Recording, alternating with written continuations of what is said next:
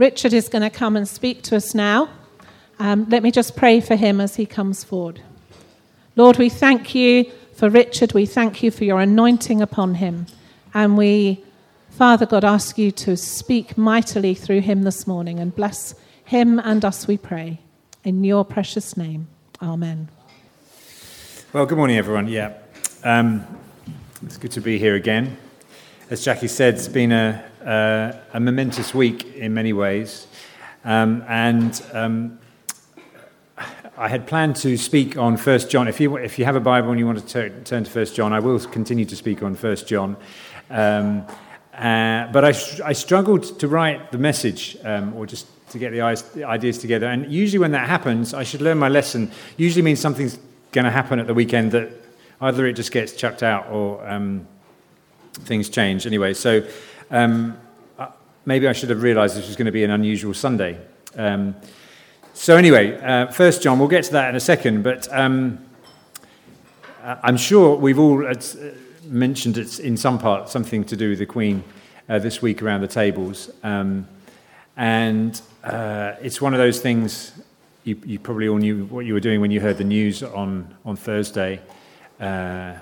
We were sitting around the dinner table, and my daughters, of course, were getting text messages, which is how we found out. And so, yeah, it's just that moment, isn't it, where we, as a nation, we realise this great loss has happened. And I've heard a number of people say, just on our feedback session on Friday morning, the volunteers were saying, I knew it wasn't going to happen, obviously, but we just thought she would just last forever. You know, that kind of sense that, well, for most of us here, the Queen has been the Queen for all of our lives, right? I'm going to say that for everybody. That will make it, yeah, that's the case. And so there's this sense of reordering, disorientation.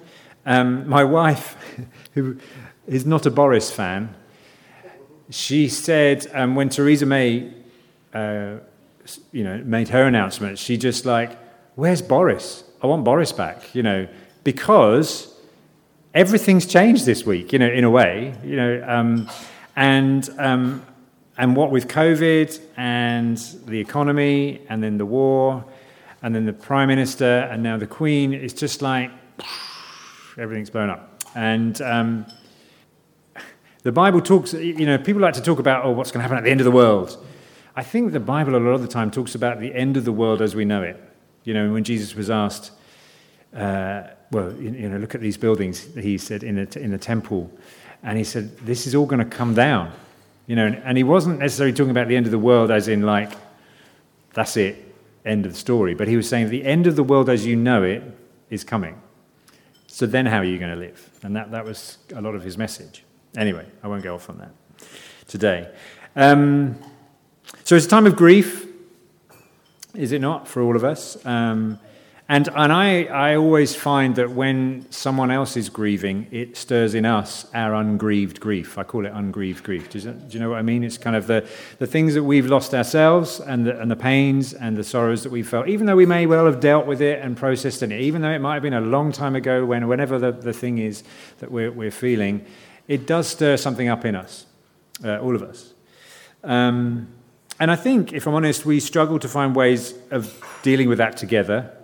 As a church community, we don't know really what songs to sing. We don't know quite what to say or how to put it. And one of the things I would just love to explore in my life is just how we grieve together, because it's painful.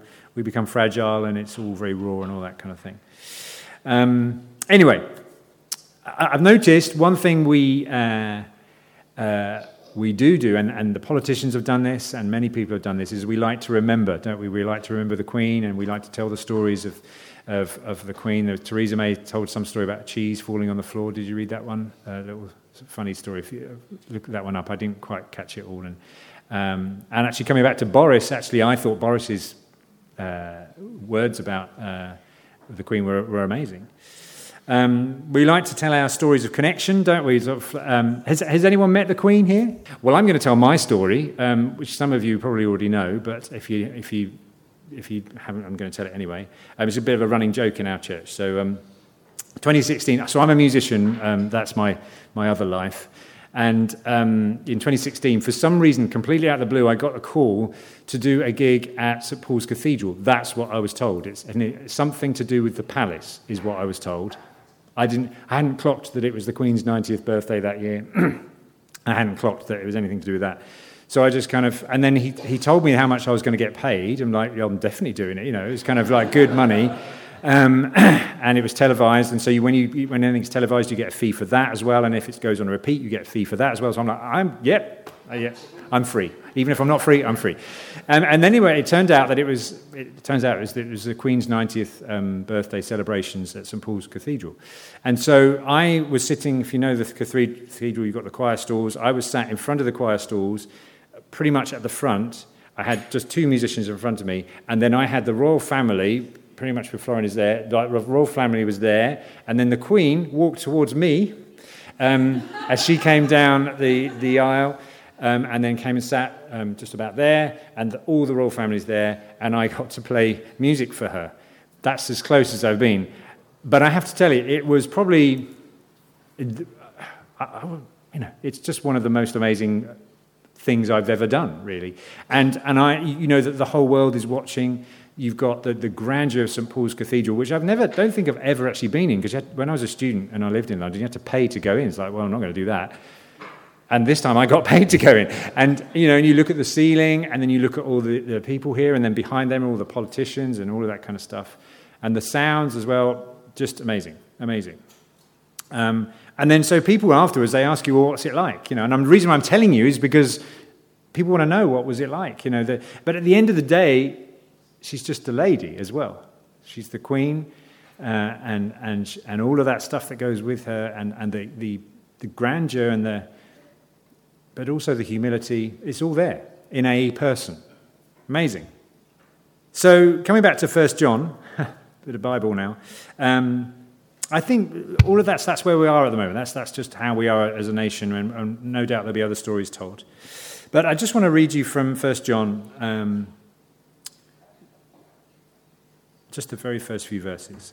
It says this: that which was from the beginning, which we heard, which we have seen with our eyes, which we have looked at and our hands have touched. This we proclaim concerning the word of life. The life appeared. We have seen it and testified to it. And we proclaim to you the eternal life, which was with the Father and has appeared to us. We proclaim to you what we have heard and seen, so that you also may have fellowship with us. And our fellowship is with the Father and with his Son, Jesus Christ. We write this to make our joy complete. I had to re-prepare this message for today, and then even just as I was reading it again this morning, that thing, because I had a gig last night and I got home late, and Louise, my wife, was watching the Royal Trumpet. I love the sound of fanfare trumpets. I'm a nerd like that. And there was proclamation, wasn't there? This is basically this is the king now. And it was just occurred to me here, this is what John is doing. He's proclaiming. It's like we need to sound some trumpets here. This proclaiming. So in these times of disorientation, when we thought something that would last forever, even though the back of our minds, we knew she wasn't going to, but even we just thought she was going to last forever. And there are many things in our lives that we just I hope this just lasts forever, at least for my lifetime, those kind of things. And when they don't, when it all comes tumbling down, this is what John says to us. The writer of this scripture, he says, we proclaim that which was from the beginning, the word of life, eternal life that was with the Father. That's what we proclaim to you. When things crumble and they fall, things die, things get turned upside down, we proclaim eternal life. That was which was from the beginning. When everything changes, we have a king who remains eternal and unchanging. And so this morning with John, and notice he's saying we as well. He's not just saying I proclaim this to you. He's joining with all the people that are with him and say, we proclaim to you, I proclaim to you Jesus, the Son of God. And just as we like to hear now the stories of the Queen, don't we? We want to remember those stories. And even if somebody waved a flag when they're 3 years old, well, actually, there's a point of connection there, and there's something to remember. And just as we yearn to hear those stories, and as I say, there'll be loads that come out in the days ahead. So John tells us of his closeness. He says, "We have heard, we have seen, we have looked upon, we have touched this real person." I didn't quite get to touch the Queen, as it was. The security on that day was pretty lax. Nobody checked my case at all. I've played for the Queen actually once before when I was at Guildford Cathedral, but I didn't. She was a long way off, and I was like everything. The car was bomb checked, the mirrors and things. I just walked into St Paul's at this we're all kind of we're musicians, all right. But I think if I'd gone up to her and I think it would have been a rugby tackle and probably gun to the head or something on live TV. Maybe that I would have made a name for myself. Anyway, but I can tell you for certain, though, she's a real person. She's a real person. She was a real person. And just in the same way John is saying to us, this Jesus, this is not a figment of our imagination. This is not something that, is a fairy tale from a long ago. John is saying, we heard him, we saw him, we looked upon him, we touched him. He's a real person. And so we want to know, what's he like? So John isn't talking about, some kind of theories of the Messiah. He's not talking about speculation or this is not tabloid gossip. This is not archive footage. Some of it's like, my mum said, why are they playing the same thing over and over again? It's not archive footage that's going on a loop here. This is real, first-hand, I've seen him. First-hand physical experience. This is the man who had direct contact with Jesus. And why is he telling us this? He says, I'm writing this to you, I'm proclaiming this to you so that you can have fellowship, communion, community with me and us, and our fellowship is with the Father and the Son. I mean, imagine that if I'd said, look, on that day I'd met the Queen and she said, look, I've been always wanting some tuba player to come and play for me personally. Come back and we'll have some tea together. Imagine if that had happened. And, okay, now I am fantasizing. And imagine then I said to you guys, look, come round. The Queen's met a tuba player and her life is now complete, but she wants to meet you guys as well. But that's the kind of thing that's happening here. John is saying, look, I've seen him. I've heard him. I've touched him. He wants you to join me with him. That we would be drawn into a direct contact with Jesus. Except the thing is, John, I keep getting my J's mixed up here. John doesn't describe Jesus in these terms. He says of Jesus, he doesn't call him by name. He says that which was from the beginning. That's his description. I mean, how else do you describe the source of life, the origin of everything? How would you go about that? How do you, the one who's always existed, the one who was the Alpha and the Omega, the Bible also describes him as, the one through whom all things are made, everything is made for him, through him, to him. How do you describe that person? Call him the Word of life, call him eternal life, that was which was with the Father. How do you describe that energy which was right from the beginning, always there? But John says this word of life has appeared to us. And we've seen and we've heard and we've touched the source of eternal life. And I don't think he's just meaning eternal life as in when we die we'll just keep going. I think he's saying right here and now, plug yourself into the electricity point here, because this is life now, eternal life now, which always was and always will be, and it is in Christ. A life that is vibrant, a life that is full of meaning, a life that overcomes death, a life that was from the very beginning and will go to the very end. That which was from the beginning, the word of life, eternal life, which was with the Father, has appeared to us. We have seen him, we have heard him, we have touched him. So John wants you to know him, like really know him. This is the one who had direct contact with Jesus, and he's saying, we proclaim what we've seen and we've heard. We've had fellowship with him, and we want you to have fellowship with us, and we want you to have fellowship with him. Eternal life. It's appeared to us. So, to finish with, just in these times where everything is turned on its head, everything's, there's just so much turmoil. Even if the Queen hadn't died, actually, it would have been still, we're all still all over the place, aren't we? I think John says to us, know this Jesus. Know this Jesus. That which was from the beginning. This is the one I proclaim to you, the eternal one. And he wants to draw you in communion with him, because there may be more turmoil. I mean, there may be a whole load of other stuff that happens. And that may be on our personal lives, or it may be on a national or even an international level. But the one thing I can guarantee you that will continue to be steadfast is that Jesus will remain. Jesus will remain.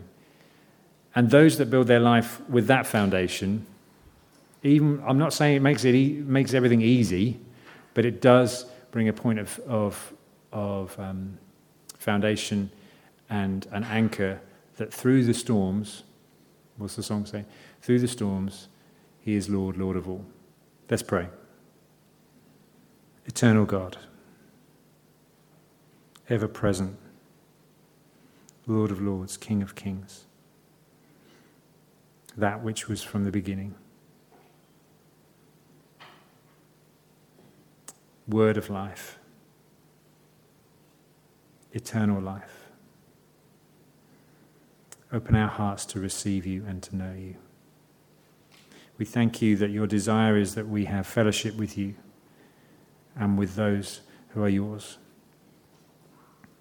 Let us know you, particularly in this time of loss and grief as a nation. Lord, we look to you as the one who will last forever, and the one who is always there for us, and the one who has welcomed us in Jesus. And I pray for all of us as we go through pain and grief and disorientation. Maybe it may not be due to the Queen, or maybe other things. Whatever it is, Lord, let us at the same time know the constancy and the faithfulness and the unending love of our God in Jesus. Come by your Spirit and minister this to us, we ask. Have mercy on us. Lord, have mercy on us. Lord, have mercy on our nation. Lord, have mercy on the royal family. Lord, have mercy on our leaders. And Lord, have mercy on us. In Christ our Lord. Amen.